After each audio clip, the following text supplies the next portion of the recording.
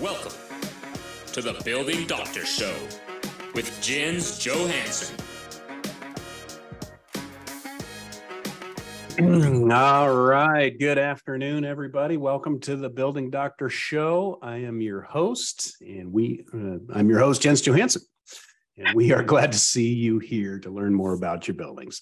So we're excited to have Kelli, our client relations manager, as our guest today.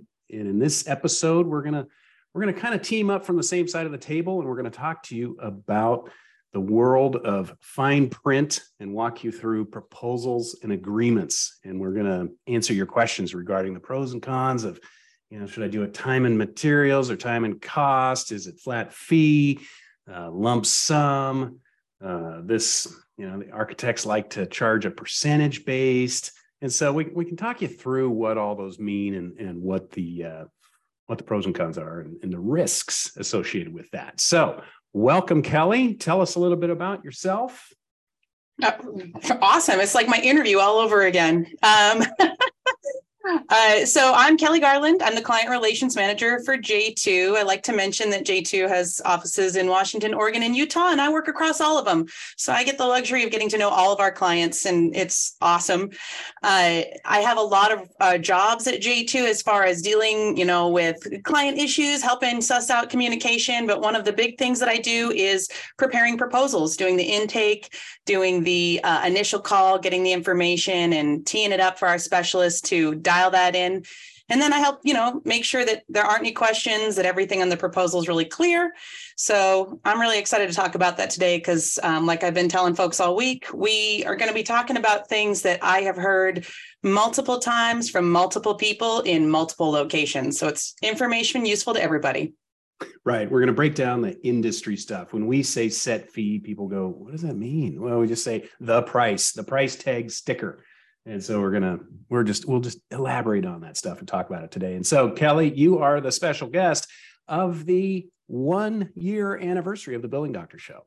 And so it is because of our awesome audience that is sharing and recommending, and we are getting just good traction. We're getting lots of good feedback saying this is super helpful to our board, and this even management companies saying it's super helpful just to kind of hear a perspective and then understand it better. So let's get on with this fancy show. First, we're going to launch a poll here and see where everybody's from. And due to my magnetic personality, it's interfering with my Zoom thing. So be patient with me as I try to get that I have the taskbar on the top. So as I try to get that to pop down, we might have to, there we go. Boom. Polls. Boom. Launch. Okay.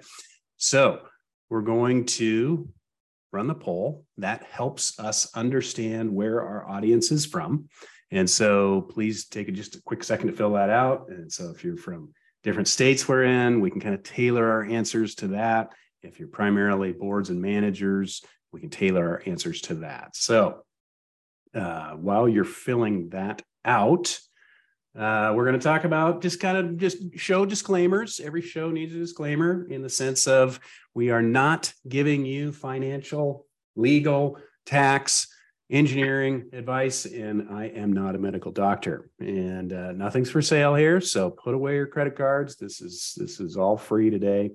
Bottom line, we're running this to help people understand and run their buildings. We've helped lots of people do that, and we've seen what worked and what didn't work when it came to running and restoring condominiums, and we want to share that with you. So let's take a peek at the poll, and we're going to end it. And we're going to share results. Okay, so lots of people from Washington. We got good organ turnout today. Boards, managers, community, newsletter we heard from. You've been through a repair project. Yeah, quite a few people have been. Okay, good to know. All right. Then we've got some cool giveaways. It's pretty cool. We've got it's kind of a cold day in February. We've got this really neat fleece blanket. So think like take it to a concert, outdoor concert, or any other place you want to stay warm, right? Traveling. It's the ultimate airplane ride accessory. I used it when I went to Utah recently, and it was just clutch. It was the best thing ever. Kind of rolls up. You can use it as a pillow. You can lean on the other person without drooling on them and stay warm.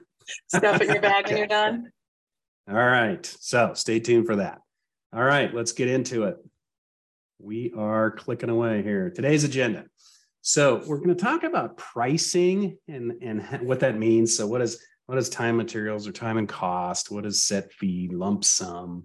And we're going to talk about the risk shifting. So I'm going to take you back to 9th grade science, and we're going to talk about the law of energy conservation.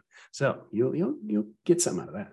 We're going to talk about payment schedules. We're going to talk about controlling budgets and fine print, maybe in the contract or the exclusions.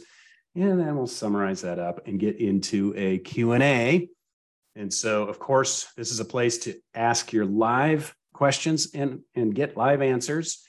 Put that into the Q&A tab, and Brooke, the producer, will be monitoring that, and keep an eye out for that. So how pricing works. So we're going to talk mainly about building envelope consultants or architects or engineers, but we'll also talk, you have other partners in this too, like, managers or lawyers or contractors. And so it's good to talk about the different types, because you might have 4 partners with 4 different pricing structures or kind of agreements there. And so architects traditionally have said, 8 to 12% of construction costs. I will design everything and manage the contractor for you, pick out all the light fixtures and things like that. And at each payment, I will take a 10% fee on whatever the contractor is charging. Managers, you can look at your management agreement. It's usually a management agreement to manage your property, not to run a multi-million-dollar insurance repair project. And so it would make sense that you need to pay them an additional fee to look at all the checks, be in all the meetings, run, various other vendors and partners through your project. So look in the agreement you have with them. Typically, it's some kind of set fee, again, based on contract cost, but it could be based on other things as well. Lawyers, if you're working with lawyers, we're all familiar with the contingency fee, which means it's contingent upon what I recover. So if we win the case and I recover some money, I take a chunk of that and give you the rest. So it's a little different because it's not related to construction project cost, but it could be a cost that you see in this process. And then contractors usually are working on kind of a set fee. I will replace your roof for $300,000. And so they say what they're going to do. They'll include or exclude. If we open up the roof and find a bunch of rot, I'm going to charge you more for that, damaged wood and replacing those things. But they'll have, ways to work through the pricing. And so we get these different types of cost. Lump sum or set fee. Think of it like the price sticker that's on your clothes. You can get this shirt for $20. So that is a set fee. Okay. Time and cost. You'll hear cost versus materials. In the consultant world, you'll hear time and cost because we don't have any materials. But in the construction world, you'll hear time and materials. What does that mean? So however long I'm out there, that's my time of labor. And then whatever my, material costs are, time and materials, time and cost. So in a consultant thing of cost, there may be some travel fees or mileage fees. There may be some printing of big blueprints or, permit fees, things like that. So here's the fee, or here's the cost, and here's our time involved in that. And then we talked about percentage or contingency. So again, design percentage or architectural percentage or lawyer contingency. Managers can be in that percentage as well. And then there's kind of a hybrid of cost plus or negotiated contract. And that you'll see that in some kind of negotiated construction work, which basically means whatever my costs are, here's all my receipts, and give me a markup on top of that as my profit margin.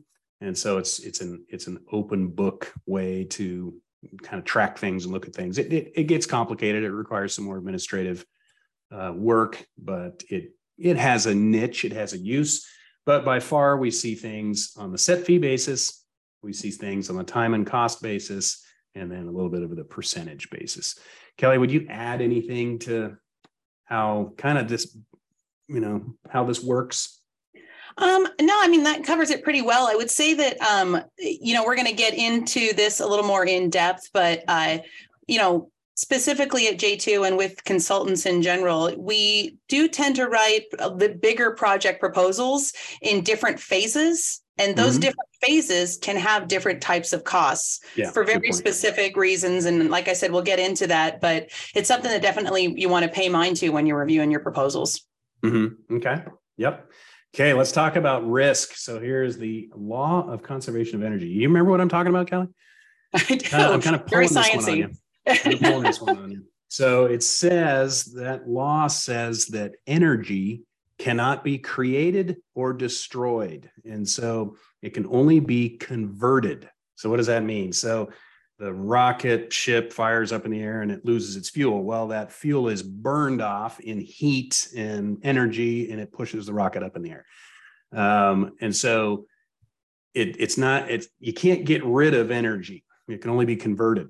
So the same with risk. You cannot eliminate risk. You can only shift it. I can shift it from my side to your side. So you take the risk on that. And here's what I mean. So a time and cost contract between owner and vendor. So the vendor says, I'll do that for a certain amount of time and a certain amount of cost. So if the time is less than what I anticipated, the client will have a lower bill. If the time is more than I anticipated, the client will have a higher bill. And so that raises the point of give me a budget. We can do it time and cost. I'll give you a budget, probably be $2,500. We can do that. Might be $2,200, might be $2,800, but the risk is shifting around a little bit. If it goes over, that's the risk on the owner. If it goes under, that's risk on the vendor or partner that says, it just didn't take me as long as I thought it was. So here's the bill. And so the same with contractors, time materials. I think it's that, addition or that remodel or that strip and reclad is going to cost $50,000. Might cost $45,000, might cost $60,000. So to eliminate that risk, we jump over to the set fee or lump sum version to say it's going to cost $50,000. If it comes in less, the vendor makes a little more money. If it comes in more, the vendor loses a little money. So you can see how that risk shifting can play out there. And so some clients, hey, I just want to know. I don't want to pay any more. Just tell me what it's going to be. And they'll be happy with a number. Now, the vendor or the partner will say, I think I can do this for $2,500. There's probably a good chance I can do it. Well, they want a set fee. Well, I'm going to set it at $3,000 to cover my risk. And if I still come in at $2,200, I make even more profit. But if I come in at $3,200, I've lost money. And so that's the thing that we have to understand of risk shifting. So time and cost versus set fee versus percentage based. I can do that for 5%. Well, what if it takes me 5.5%? Well, I as a vendor lose. What if I can do it for 4%? I don't have to give the client a refund. I win. And so that's the risk shifting piece. I think, we were looking through, Kelli and I were looking through proposals a couple of months ago. And we even said a couple of years ago, our clients really liked the time and cost because they would play that risk. If it's going to be less, I don't have to pay as much. If it's going to be more, I'll take my chances and pay a little bit more. But I think we saw a trend that said, you know what, clients now they just want a number and they don't want to hear about any complaining later. Is that kind of what you're seeing? Yeah, absolutely. I think that, in the perfect world, we could put a very precise price sticker on just about everything we say and do. But and that is the preference for everybody. It seems like clients and us alike. Operationally and just logistically speaking, those time and cost proposals come into play when we're functioning with only the knowledge that we have at hand. And that's, that is a good amount of knowledge, but there's always that risk of like, we get out there and we open your siding and you have, gremlins living underneath it that we have to exterminate. Dragons. I'm not a building doctor. Can you tell? That's damage that you find, right? Gremlins in the siding. So that is where that time and cost, breathing room would probably come into play for things that we, didn't know and we discover. But the 50 isn't is a preferred option for whenever possible. Mm-hmm. And so, and back to your previous comment, if we have different phases, we can do one phase this way, another phase this way, and another phase that way. And so that's why we wanted to, it's like, why are there 3 different prices on this thing? And maybe because of risk, maybe because of scope clarity. And I think that's really the next slide. How do you price anything? You have to know exactly how many nuts and bolts go into it. And to be able to say, this project, it'll be this many openings. I know what I'm doing. I can pretty much predict what I'm in. And so I can give you a solid price. If you're asking me, I don't know what's wrong, it's just leaking and I need you out here now, I'll get out there and do the best I can. But it'll be a little bit mushy till I get into it and understand what's going on. So scope clarity is one of these things. Schedule is another thing that drives price, and just people and schedule. Do you need one person there for 1 day or 2 people for 5 days? Or is the contractor A can do it in 3 months, contractor B is going to take 5 months. Well, that's 2 months longer of a project to manage. And so the contractor schedule is obviously a big thing. Brass door knockers. Now, nobody has brass door knockers anymore, but that's a good phrase for that percentage-based contract that says, I as the contractor, not contractor, I as the consultant or the architect or even the manager, I get paid a percentage of the construction price. So if you're using, Home Depot light fixtures versus, I want to go with crystal chandeliers, the price just went up, but it's really the same light fixture. We're not adding anything, but that quality or the brass went way up, the brass door knockers. So that's one drawback of that percentage-based thing. If you're just using fancy materials, you're paying the partners more. There's some argument to that, that I needed to choose those things. I need to recommend them. They're a little bit more higher maintenance. But just be aware that percentage, if the cost goes up, so does the percentage of fee goes up. And then other things, kind of the good, better, best concept, or the level of detail, or the level of inspection. Am I doing 2 openings or 12 openings? Am I looking at one building or all the buildings? Am I looking at a sampling of a few buildings on site, or am I looking at, I should say different phases. So if your project has 5 phases, we better look at doing an invasive opening in each phase, because you probably had different siders, different framers, different, maybe even different contractors doing the work. So let's get a sampling and understand that. So let's see, pricing plans. So this is kind of inspection, design, bid assistance, contract administration. So this relates to, from our consultant perspective, we have phases, and this is what Kelli was talking to you earlier. And that's kind of our building doctor theme of diagnose, prescribe, treat. So the diagnosis is the inspection. Let's figure out what's going on. The design is the prescription. Here's what it takes to fix it.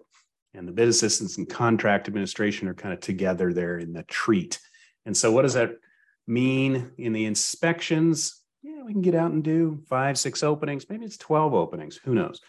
The design, do you want a narrative scope, which is like a recipe, replace all the siding, do this, do this.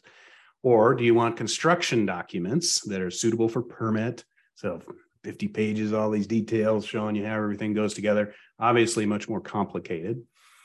Bid assistance, if we're just directing a contractor, go paint the building versus getting 5 bids, helping you compare apples to apples, making sense of things.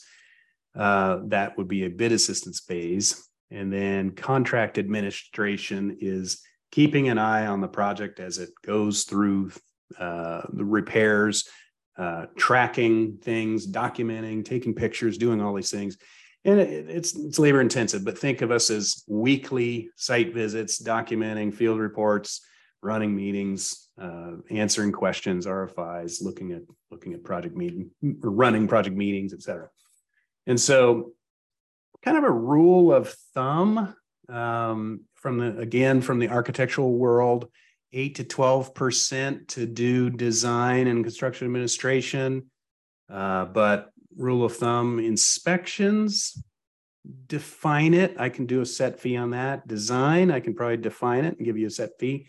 Bid assistance might be better to do T&M. Do we just need 3 bidders in one meeting, or do we want to rebid it? So let's bid it. It was too expensive. Now let's go back and rebid it. Let's talk to another bidder.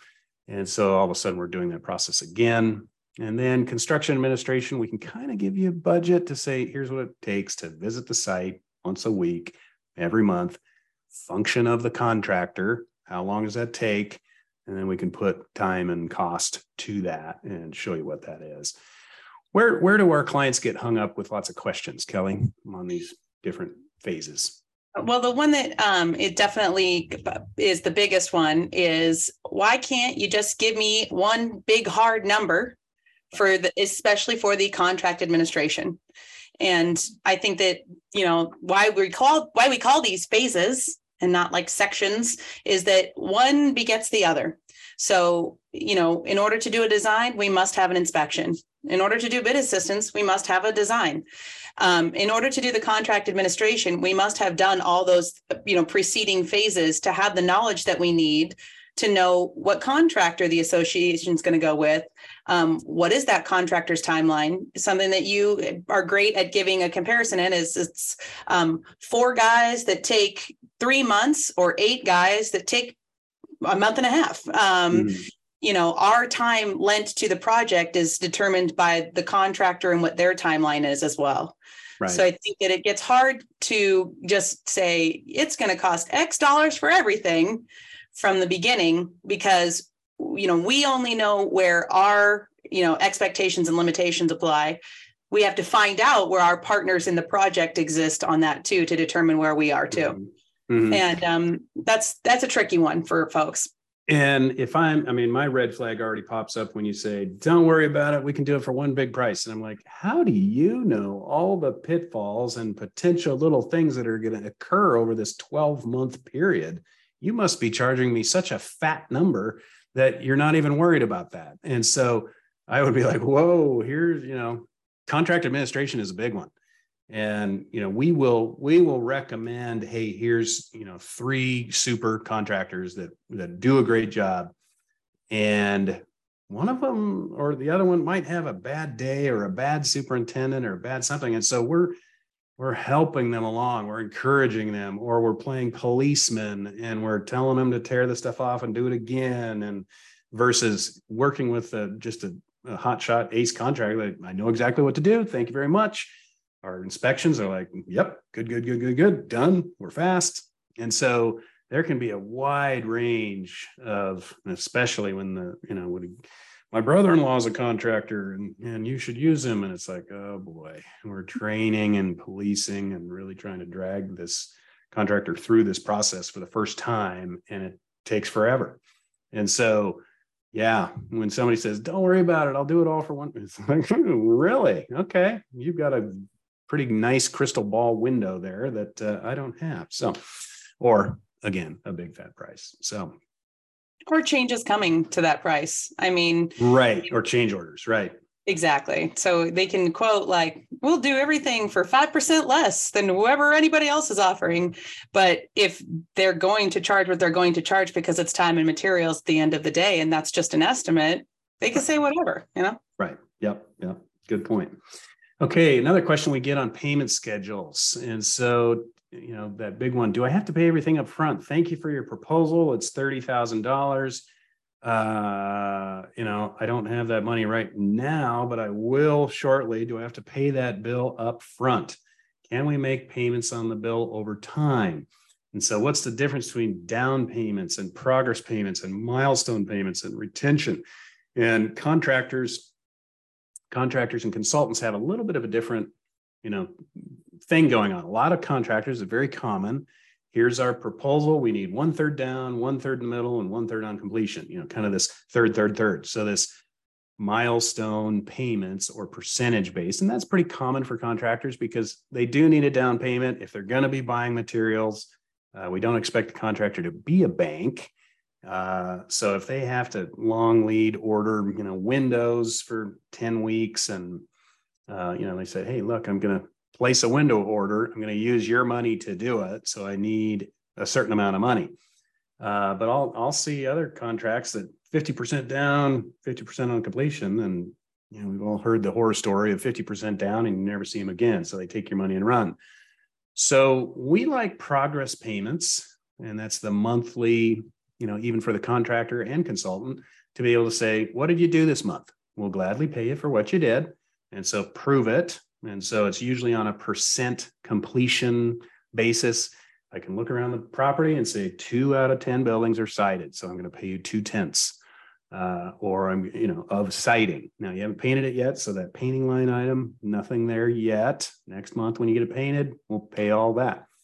And so it can be tied to things. So if there were a terrible interruption of somebody going broke or going out of business, you wouldn't have given them that money up front.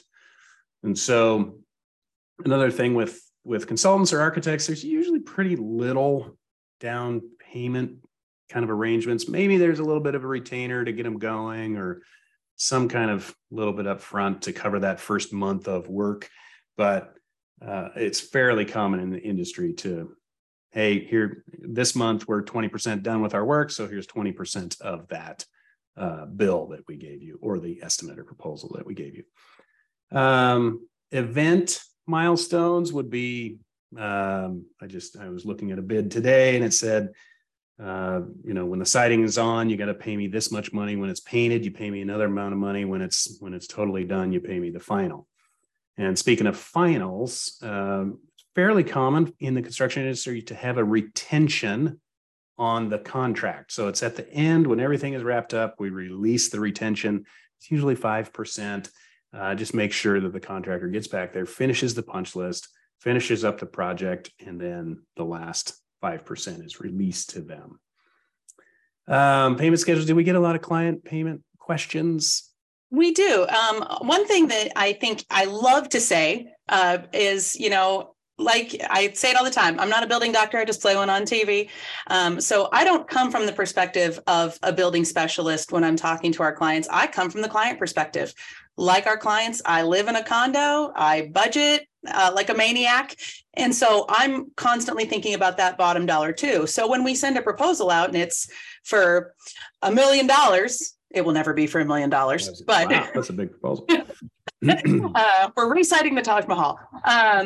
But when we do that, I always like to impart that you're going to get billed monthly from us. We don't charge for work we haven't done. So you will see the fruits of our labor before you see the invoice for that labor. And that's different from like you're talking about with the contractor's schedules and things like that. Mm-hmm. On the other side of that is, that payment stress, the payment structure stress, what the demands are of the vendor or contractor that you're working with. Part of that guidance in the contract administration that your consultant will provide is, reviewing what that payment structure is and making sure that you're not paying for work that you shouldn't be paying for, making sure the work is done in the way that it's supposed to be getting done so that you're not doing exactly what, those horror stories are, which is paying for things you're not getting, paying for things that aren't being done appropriately and having no idea because you're just somebody that pays their bills. Luckily, we work with great contractors. We work with contractors that are trained in working in occupied spaces. I saw Rose's comment that GCs are not always the best option for a large project, but it still is, so who watches the watchman? So you still got to have somebody that's overlooking that process because it's complex and it's not something that our association should have to try to figure out and become a specialist on. Right. And Rose, you raise a good question. So a contractor, one contractor, it's nice to have, why do I need a general contractor? So you have one contractor that may have a series of subcontractors. So you as the client would have one contract with the general contractor. And then the general would be responsible for the other 5 subs. And so I've got one throat to choke versus having 5 contracts and who's doing what and who's sequencing, and contractor 2 needs to finish up their work before contractor 3 can come in, and all that stuff. And so back to your comment, sometimes you don't always need a general, right? When you have one sub or one trade, now we're back to that one contract. We're back to that one vendor, back to one training cycle. One person's responsible for cleaning up the site. One person's responsible if there's vandalism or damage or things like that. And so, yeah, that's definitely something that we talk through on. Okay, so does Kelly know what she's talking about? Of course she does. So reach out. Here's the QR code to get her, and she's not wearing her fancy glasses in this. I was just going to say, this is the only time in this photo right here that you'll ever see me not wearing glasses. I don't know what I was thinking when I took that picture. I couldn't see Brooke with her camera that day because I was not wearing glasses. All right, and proposal, and then Kelly's so good. Run other proposals by her. She'll be like, oh, well, I'd ask him if you would look at this and look at that and look at that, because I write proposals all day and this sounds pretty vague to me. So feel free, give her a ring and say, hey, can you just second opinion this proposal we got? Oh, she's happy to do that. So I do that cost free. I always forget to mention this, but I love to say it, that when you're talking to me at J2, you're doing it on J2's time and dime. I'm not a billable employee. So if you have questions about proposals, even if it's not ours, give me a call. We'll talk about it. And I love answering questions. I love providing clarity because that's what I would want. So give me a call. I love to chat. Right. Cool. Okay. How consultant engineers proposals work. We kind of talked about this, but this kind of breaks down the 6 areas that we see a lot of. And so feasibility study, visual only investigation, meaning we're just looking around, we're not tearing off siding. Kind of go to the next level of invasive investigation. That's where we're pulling off siding, we're seeing what's going on, we're peeling layers of the onion. You can see in this picture here, the green siding, you can see what's going on. Why are we getting this green brown stuff running down the wall? When we pull off the siding in an invasive investigation, we see the brown, nasty OSB and it's draining onto the siding. So stains and swelling and all that stuff, you really can't tell till you pull it off. So then now that we pulled it off and he's measuring it, we're getting a design package together. And then we're going to put that out to competitive bid. And we're going to do, construction administration. We're going to make sure it goes together correctly. And unfortunately, sometimes we get called into claims or legal work. And because of this experience, we can act as expert witnesses and say, here's who did something wrong. Here's who screwed up in this mix. It's the siding didn't quite get on, or the deck work didn't quite happen at that decked wall interface, but both of them should have raised their hand and said, hey, something's wrong here. Feasibility study is an interesting one. And it's one of those that says, we have no idea what we're getting into. Can somebody just come and take a peek? We know there's a problem up in the crawl space. Somebody said there was, but they didn't give us any guidance. Would you just come and look in our crawl space? And so that's totally a time and cost thing. We'll come out there. And what we can usually do is we can say, after one visit, we can get a good handle on things and then give you a series of steps to move on from there. So the feasibility study is really just I don't know what I need to do, but just come help. Okay, great.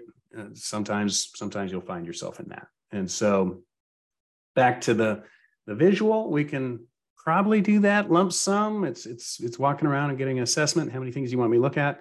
Invasive, we try to say 4 openings, 6 openings, 10 openings. We can usually price that pretty accurately. Design, we can usually price pretty accurately. Construction administration over a period of time, again, kind of that time and cost with an estimate. And then claims and legal work, oh boy, that's, when you involve lawyers and depositions and testimony and mediations and the legal system that may take forever, that's really a time and cost thing. So jumping into the design process, this is one of the graphics of ours. It's J2's design process. Here's the prescribe and treat. Because design is involved in treat, meaning answering RFIs and doing mock-ups and things like that, as well as recording final as-built documents at the end. But I'd say there's a lot of our time here is bid documents and construction documents, and kind of in this middle section. And then value engineering, that's totally up to the client. And value engineering means here's our recommendation on what you should do. Let's go get a price. And our budget's $1 million and all the pricing comes back at 1.5 million. It's like, how do we give this a haircut? So haircut is value engineering. That can mean little cheaper on the finishes, or it can mean what aren't we doing? And so start subtracting scope items. Take away the fence, take away the parking lot, take away the windows. Now we can get under that budget. So that value engineering is alternatives, not jeopardizing durability, but giving you alternatives to here's what this looks like with this alternate or option. And we get to contract administration. Here's during the job, here's the contractors out working. They're putting up their Tyvek, they're putting on their siding and things like that. We're running around with our iPads and making sure that we're documenting it. We're answering their questions, recording everything, giving you a good set of as-builts. Here's the scaffolding in a tinted system. Great patriotic flag. This is up in Bellingham, Washington. That's a fantastic restaurant right there. We've worked on that condominium and this condominium across the street. So yeah, fun picture, but it's understanding how, for the contractor schedule primarily and contractor questions, how our pricing works. Okay. Changes the inevitable. So what happens? How are we going to, why would our contract change? Why would, change order, the terrible word called change order? You can soften it up or sugarcoat it and call it amendment. Okay. So it's an amendment to our original scope, and that's the scope has changed. What does that mean? I want you to go out and look at 5 openings. Great. We open up 5 openings and it's like, oh my goodness, damage. And the client's saying, hey, you're here. There's still some hours in the day. Do 5 more openings because I just need to find out this information now. And it's like, yeah, okay, great. 5 more openings or change in the openings. It's just a change in the scope. That's the client has requested additional work. Be careful of residents versus boards. And we're pretty good at that, but something that, the unit owner of unit 3 comes out and says, hey, can you fix this for me? And it's like, well, do you have board approval for us to spend time and energy on that versus just getting your side projects done? And so one thing to keep in mind is make sure board requests it, communication flow. Board comes to consultant goes to contractor, and it's not the resident in unit 3 is telling the contractors what to do, and now the contractor is giving us extra bills. And so one point about that, Jens, though, I would say that in bigger projects, longer term projects, obviously there's a lot of opportunities for front loading the communication with the consultants. I have seen a lot of circumstances where, every community's got that one resident that maybe is tricky to deal with for whatever reason. They don't want people in their unit. We know they're going to make the process full of friction. We know that they don't want anyone in their space. They are going to nitpick every single bit of work that gets done. Identifying those folks in the beginning with your consultant and making a decision that your consultant, that you have, decided that it is worth the investment for your consultant to engage with that person in a way that keeps the project driven forward in an efficient way can actually save you money on the back end of what comes in the ugliness of having to do things more forcefully with a resident. Nobody wants to have to do that. So I would say that's the one caveat to that, is that in the beginning of a larger project, if you can identify your difficult residents with your consultant and make a decision as a team how you would like to manage those individuals, that's going to really, really be helpful for everyone. Yeah. And it's, we can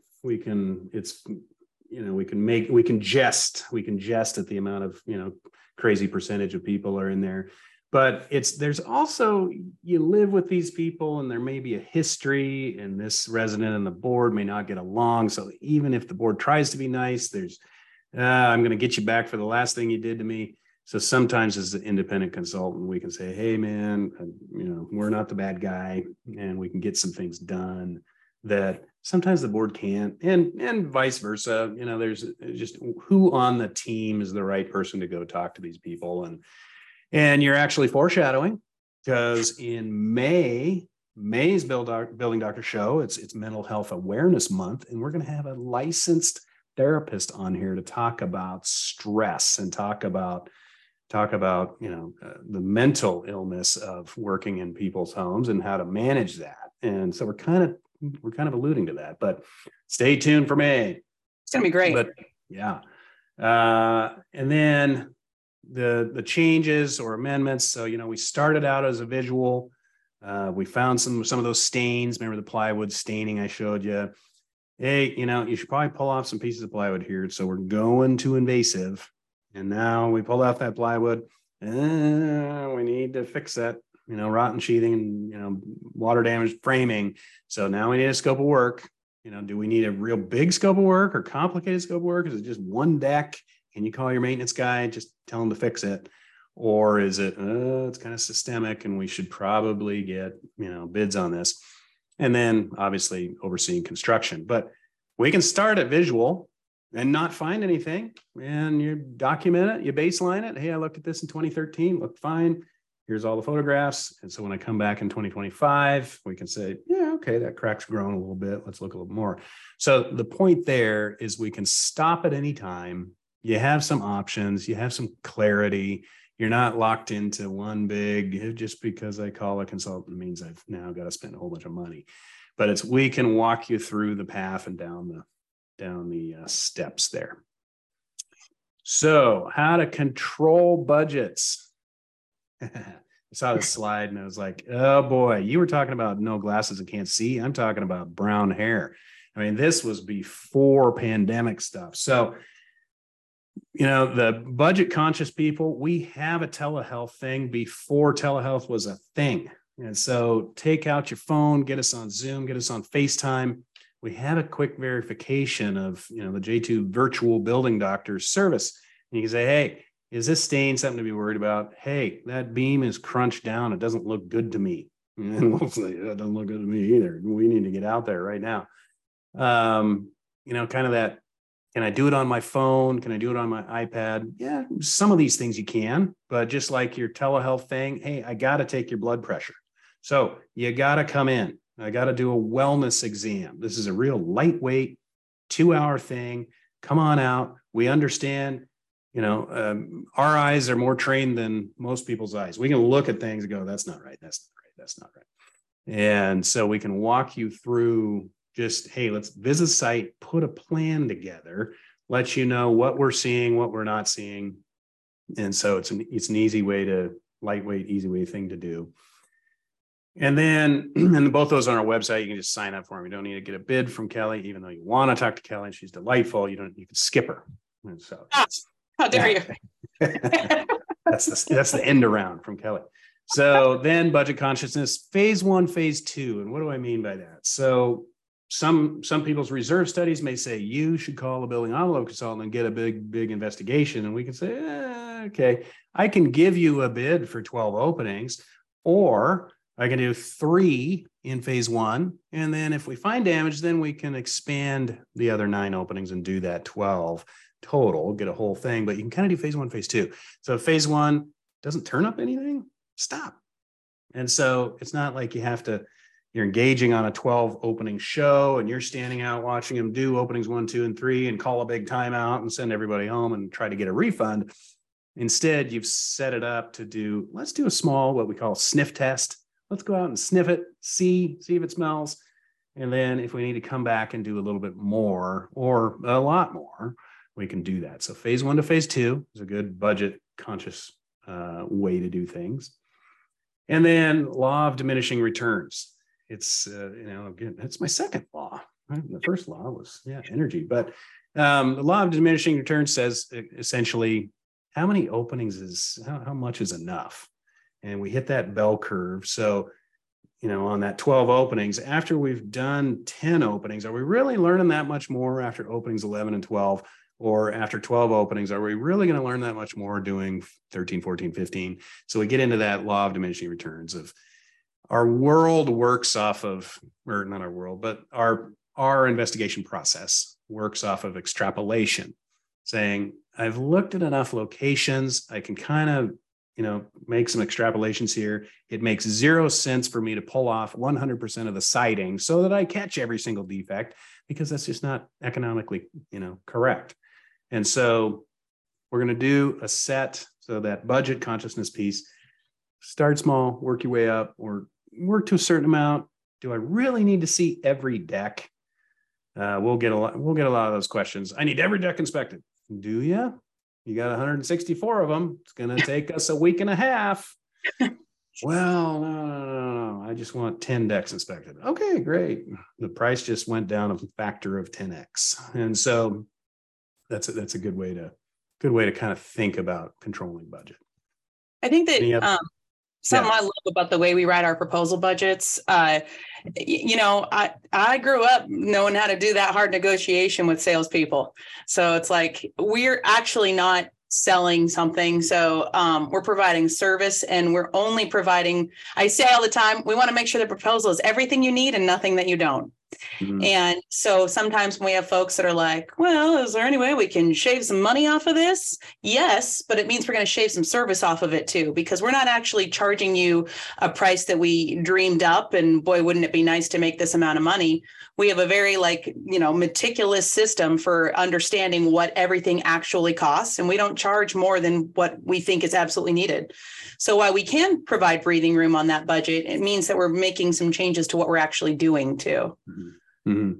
And it's, 12 openings versus 10 openings. Yes, it's 2 less openings. I'll probably know the same amount of stuff, but again, there's things to think about. So I was on a project yesterday, or not last week, 15 phases. And I'm like, whoa. Normally there's 3 phases or 5 phases. There's 15 phases. And it's like, we better look in every phase at least once, or, there's 27 buildings. Well, we can look at every other building, or we're looking at 50% of the buildings. And so you as the client or as the manager agent helping us, let's do phase 1, phase 2. Let's jump out there, do X amount. We can always do more. And you can always supplement, or, things like that. So budget consciousness, other ways to keep costs down. Big time, providing information. Give us plans, reports, history.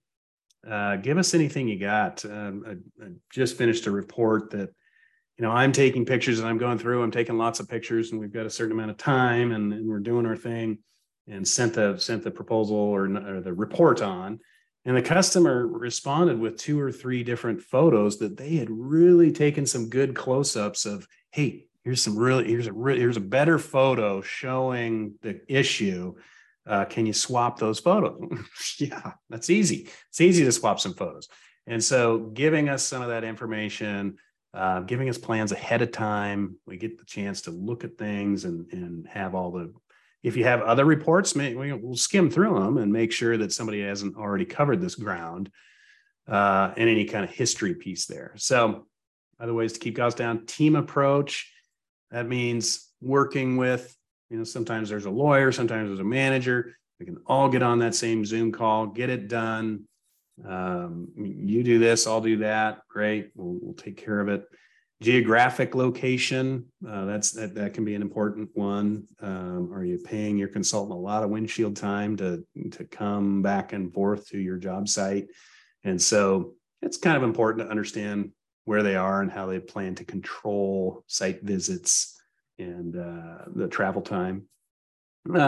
Economy, inflation, current events, how to keep costs down. Right now, our clients are taking advantage of, hey, prices are down. Inflation can be up, but labor prices are actually down a little bit. The economy is a little soft. It's a little squishy.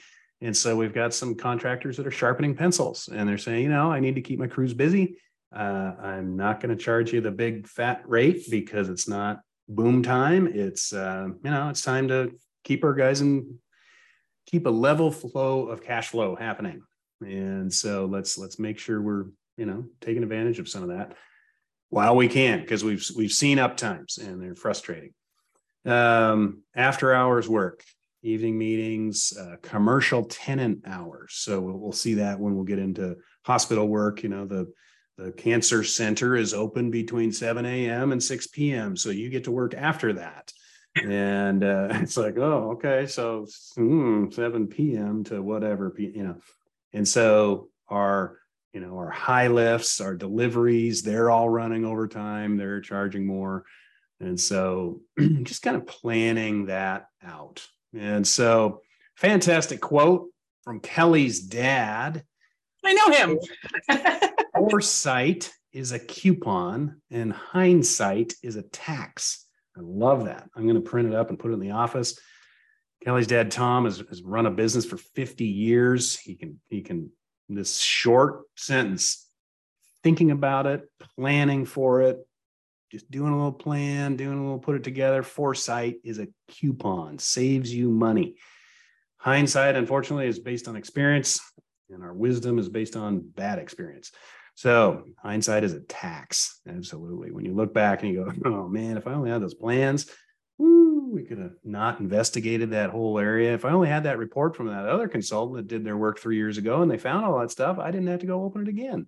Right. So yeah. Foresight is a coupon, hindsight is a tax. Love it. Yeah. A couple things this quote came up when we were talking about this section, or like rehearsing weeks ago, because we were talking about the concept that yes, the economy, inflation, current events do raise and lower prices a little bit here and there. But I don't know about you. When I got my driver's license when I was 16, 2 months ago, gas was $1 a gallon. It will never be $1 a gallon again. Prices may go up and down a little bit, but at the end of the day, we're not going to see the same prices that we see years prior. And I do get those calls that are painful from folks that are like, you wrote us a proposal 2 years ago and we didn't sign it. And hey, guess what? We still need the work. And we know that prices are going to be higher. Can you get us a raised price proposal? And, we hate to see that because we do want to provide help and we do want to always be budget conscious for our clients, but it's the nature of the world that stuff just goes up, and being able to see things ahead of time is always helpful. Yep. Okay. Fine print. We're not going to lose you. This is going to be an entertaining fine print. Okay. So the takeaways on the fine print, the scope of work is really important to just understand what is this partner going to be doing and what work are you paying for, and defining exactly what you want, how many, what areas, what elements, visual or invasive, meaning we're going to look around. We're going to look around and give you an opinion. Well, what does that mean? I'm going to visually assess all decks. I'm going to visually look at 5 decks. I'm going to visually look at 5 decks, and I'm going to invasively look at 5 deck soffits. And so when you're comparing apples to apples, really understand what exactly are we doing. And then what is, okay, I don't want 5. I want to shave some money off this. I want 4. How does that change the price? Restoring openings versus repairing discovered damage. So here's another one. So in an invasive investigation, we usually say contractor costs not included. So we're the engineers. We go out there, we facilitate a contractor to pull the siding off, And then once we're done doing our testing and analysis, put the siding back on. So again, back to that siding picture that you saw earlier, we pull the siding off, saw a bunch of black water damage sheathing. We're not going to fix all that today because we're going to write the scope of repair, go get it bid, and go through a process to say, fix it later. But we'll put that plywood back on, or will we? Are we going to put some plastic there and just cover it? Are we going to put, a painted piece of plywood there? We're going to try to put up the old siding that we were able to carefully tear off, or did that all break and crumble? So understand, are we restoring the opening to make it look like we were never there? Or are we just putting plastic over it for 2 months? Or are we fixing everything once we find it? So those are important things to know. Is the contractor fees in there? Is the high lift in there? Are the testing fees or permit fees, abatement tests, any kind of lead or, any kind of asbestos testing, is that in there?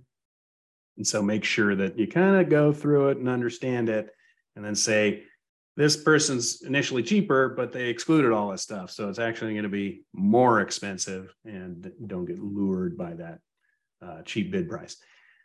We definitely want a meeting to explain and discuss next steps. So make sure that's in there, and it's not to meet with us, you have to pay us extra. It's like, come on, guys, can you just explain your report and show it to us today? We can do it over Zoom. We can talk about it just virtually, and, get an action plan moving forward. Now, that action plan may include a scope of work, again, narrative versus permit set. It may include design or details to fix hidden damage. Maybe we have to go to what's called a structural assessment. And this, when we use the word structural, we now need an engineer, and we need an engineer that stamps off stuff, and we have all that in-house. But we open up that plywood, we find black stuff, and if you're following our social channels, if we reach in and pull out the stuff and it's mushy and we look like King Kong tearing the building apart, we will need an engineer to look at that. And so, okay, now we need an engineer to come do maybe some temporary shoring, maybe some, little interim fix, put your building on crutches so that it doesn't fall over. We've read a lot about that, all the earthquakes and, things like that. It's happening, it happens. And so that could be something extra that needs to happen. But bottom line on the scope of work, ask us what we're worried about. Because we're looking at your project and we're going to be like, yeah, that's this weird kind of stucco that they only did in 2 years. And we've done 5 of those projects lately. And here's what we found on the other 4. So I'm not saying we're going to find, horror conditions here, but our accuracy is pretty high. Here's what you're going to find. And how does that change the price? Well, if we find it, it's only a slight change or it's a big change. So what are you really worried about in this? And that goes all the way back to your proposal pricing, saying, what are you really worried about? No, nothing. Straightforward thing. That's why I can give you a set fee that seems pretty cheap. Not worried about it at all. Or, I am worried about it. That's why I did time and cost with a bunch of, watch out if this. And that's why I had all those alternates in there to say, be careful. So big thing is ask us. Do you get, I think and I think probably this slide or this melody is exactly why Kelly and I were saying, let's do a webinar on this. And so we don't get a lot of clients coming back and saying, I don't see this. And, and in actually inheriting other consultants' jobs, the client comes to us angry and says, they didn't say this, and we were paying a bunch every time we turned around, and we're sick of it. And so that's where clarity in the proposal will help those things. So Kelly, anything to add? Yeah, this is a big one for me because I like to pride myself on advocating for our clients. And, we write our proposals on computers, not in blood. So if you're getting a proposal and something doesn't seem right, maybe the information's not right, you need a different person as the signer, maybe the scope needs to be tweaked here or there, you want more, you want less, any number of changes, it never hurts to ask. And I would say 99% of the time, we are all too pleased to make those revisions for you. And of course, it's not going to cost you a dime, shouldn't even cost you that much time. The proposal process is reciprocal. And so it should not be a grief-stricken process for you as the client. It should be very clear. It should be accurate. And if those things are not happening for you, you have the right to say, hey, explain this to me or change this for me. And I know that we are just ecstatic to do that. We love to communicate to clarity. And I don't want someone to have a proposal in hand thinking that it's the be all end all and they can't, work with us to make it suit them, because we want to do that if we can in all circumstances. So, it's never going to cost you anything to get a revision from us. And we would love to do it to make it work. Right. So. I think, one more thing. I think people are stuck in this federal sealed bid opening mentality and the low bidder wins and so it's like, and I'm not advocating, hey, this consultant can do it for less. Can you meet him?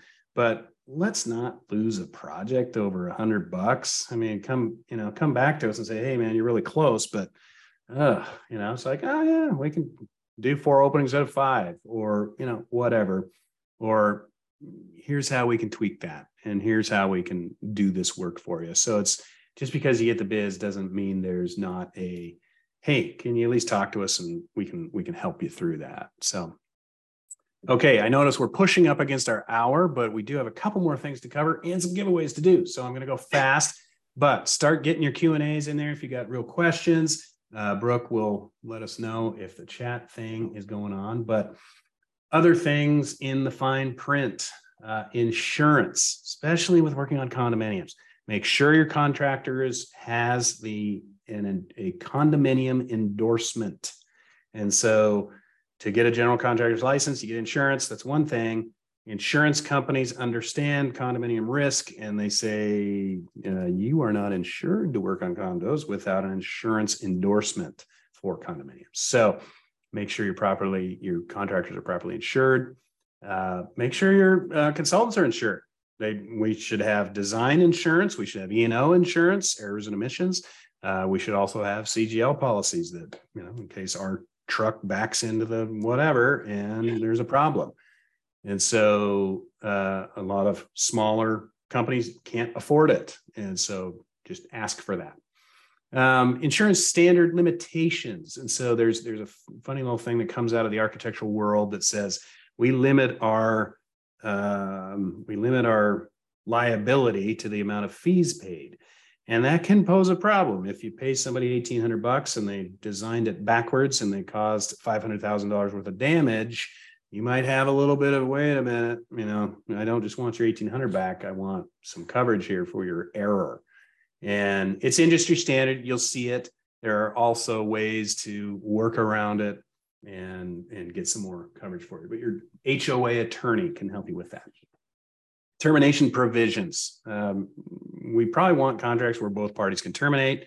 But there's some kind of notice. We got to give you 10 days that we're unhappy. And usually the other side say, wait a minute. I didn't know the bills were going out late. Let me get that corrected and stay on. Let's do this stuff. But if it becomes real unhappy, one or both parties can terminate and walk away. So then if that happens, who owns the documents? And that's especially for the architectural world.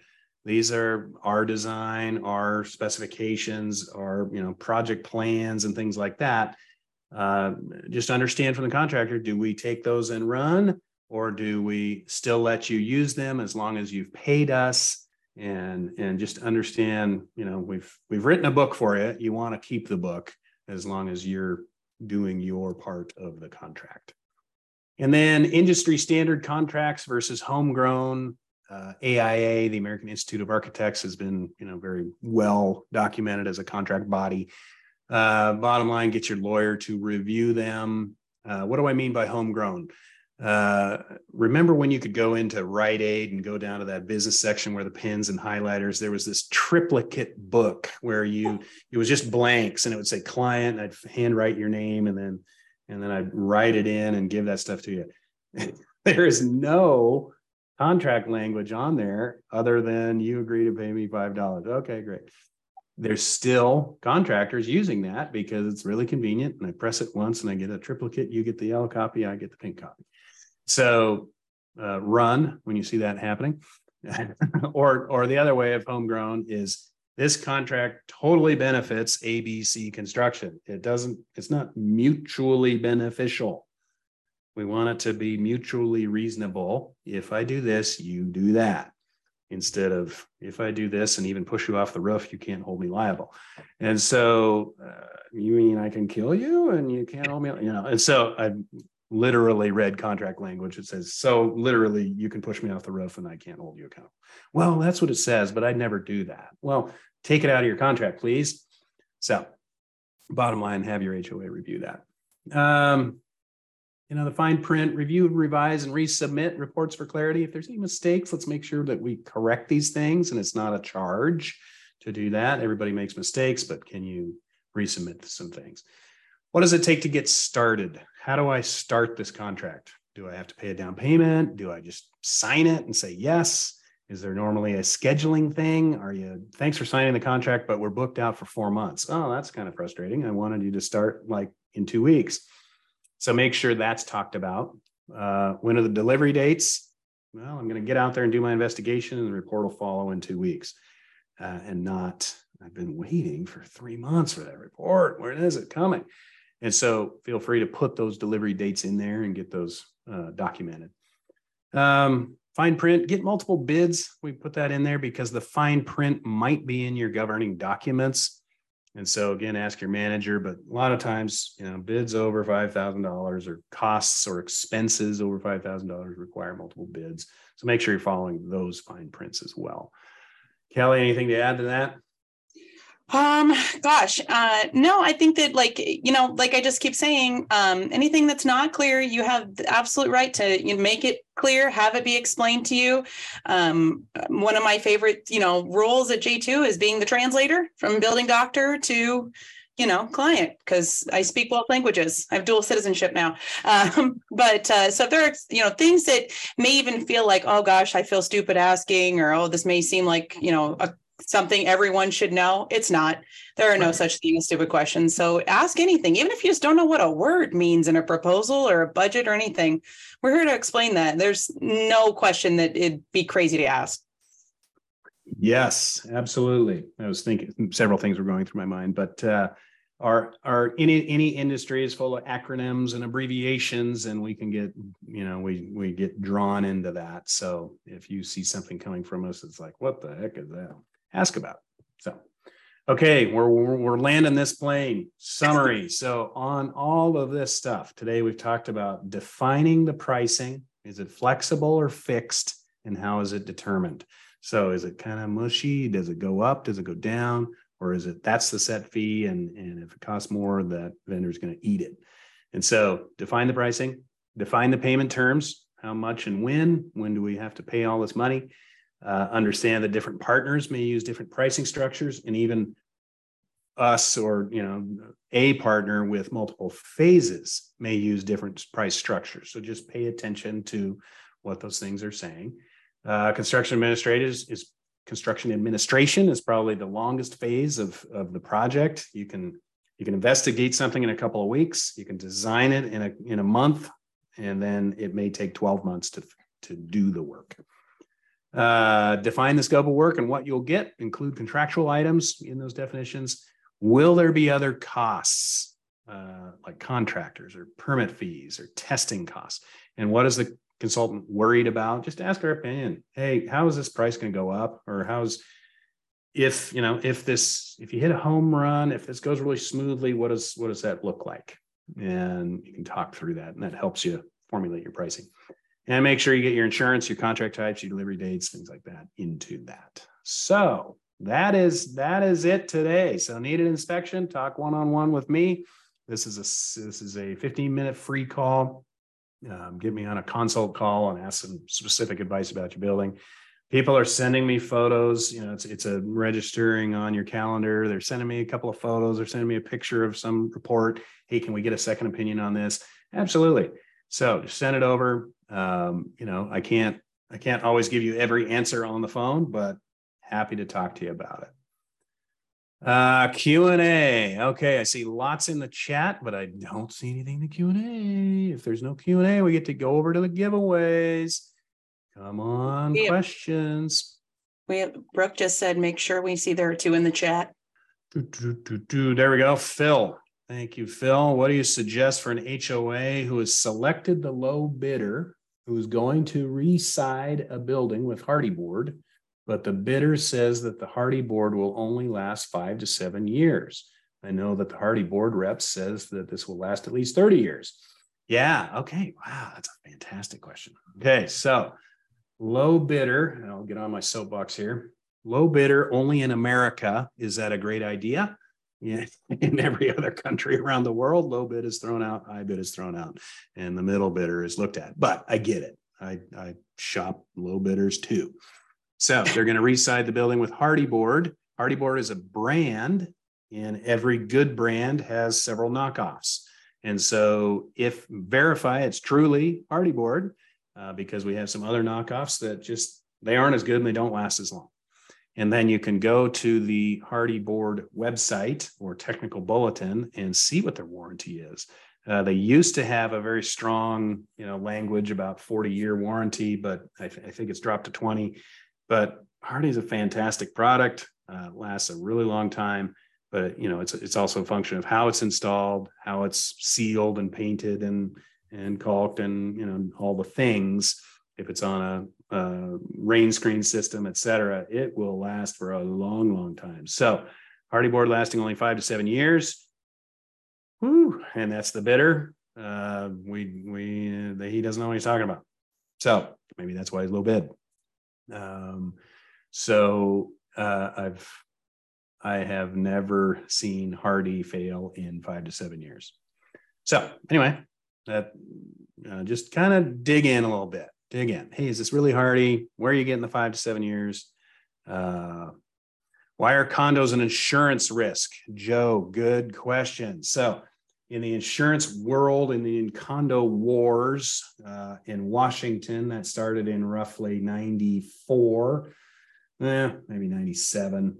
And let's go back. 94 to 2005 was a raging time of condominium war. So every time there was a condo built, there was immediately a construction defect lawsuit. And the big insurers said, wait a minute, we're tired of paying out on these condo projects. If it says condo anywhere in the name, we're not going to cover it. And so we actually had insurance companies. You'll see various states that have like California, you had insurance carriers pulling out of California. We're just not going to insure in California. See ya. And so, it was like, whoa, because they were getting pounded so hard. So the condo wars in Washington and Oregon have come, they're not as bad as they used to with that, ongoing legislation that continues to change things. So condos are an insurance risk due to condominium acts that give condo owners warranties that are better than single family homeowners. So hopefully that was a shotgun answer to all your things. Let's see. Who else? Any other questions? Did I get that one, Phil and Joe? Yep, got it. All right, we're on to the giveaways. Dun, dun, dun, dun, dun. So Kelli, pick a number between our live attendance audience. It was up to 25. It looks like it's 20 now. If you don't hang out for the thing, you can't get the drawing. So we've got a beautiful stainless steel J2 mug, but here is the real winner. The roll blanket. This was the headrest on the thing. I seriously love that thing. Like, I don't go anywhere without it. It's ridiculous how attached I am to that blanket. Not that specific one, but my own. You use it as a purse. It's got a little pocket there. I can put my phone in it. I don't know that I do that, but whatever. I hope you start. Soft thing. I won't rub my face all over it. Yeah. A measuring tape. Everybody, these are really handy. When I go into Home Depot, how big was that blind? And I just really need to do a couple little things. So a big bag of treats. Pick a number, Kelli, between 1 and 19 now. Here's the shop bag. We lost somebody. They didn't want our blanket. Whatever. Okay. I'll go with 11. 11. So your participants are all displayed out in the numbers, and Brooke, the producer, will figure out who number 11 is. will reach out to you and get your address so that we can mail this to you. So congratulations, number 11. Nice blanket. What's that? I said, oh, it's Joe. There you go. Okay.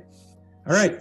And some final things while Brooke is getting that. Did you know we have free resources for boards and managers? Go to learn.j2consultants.com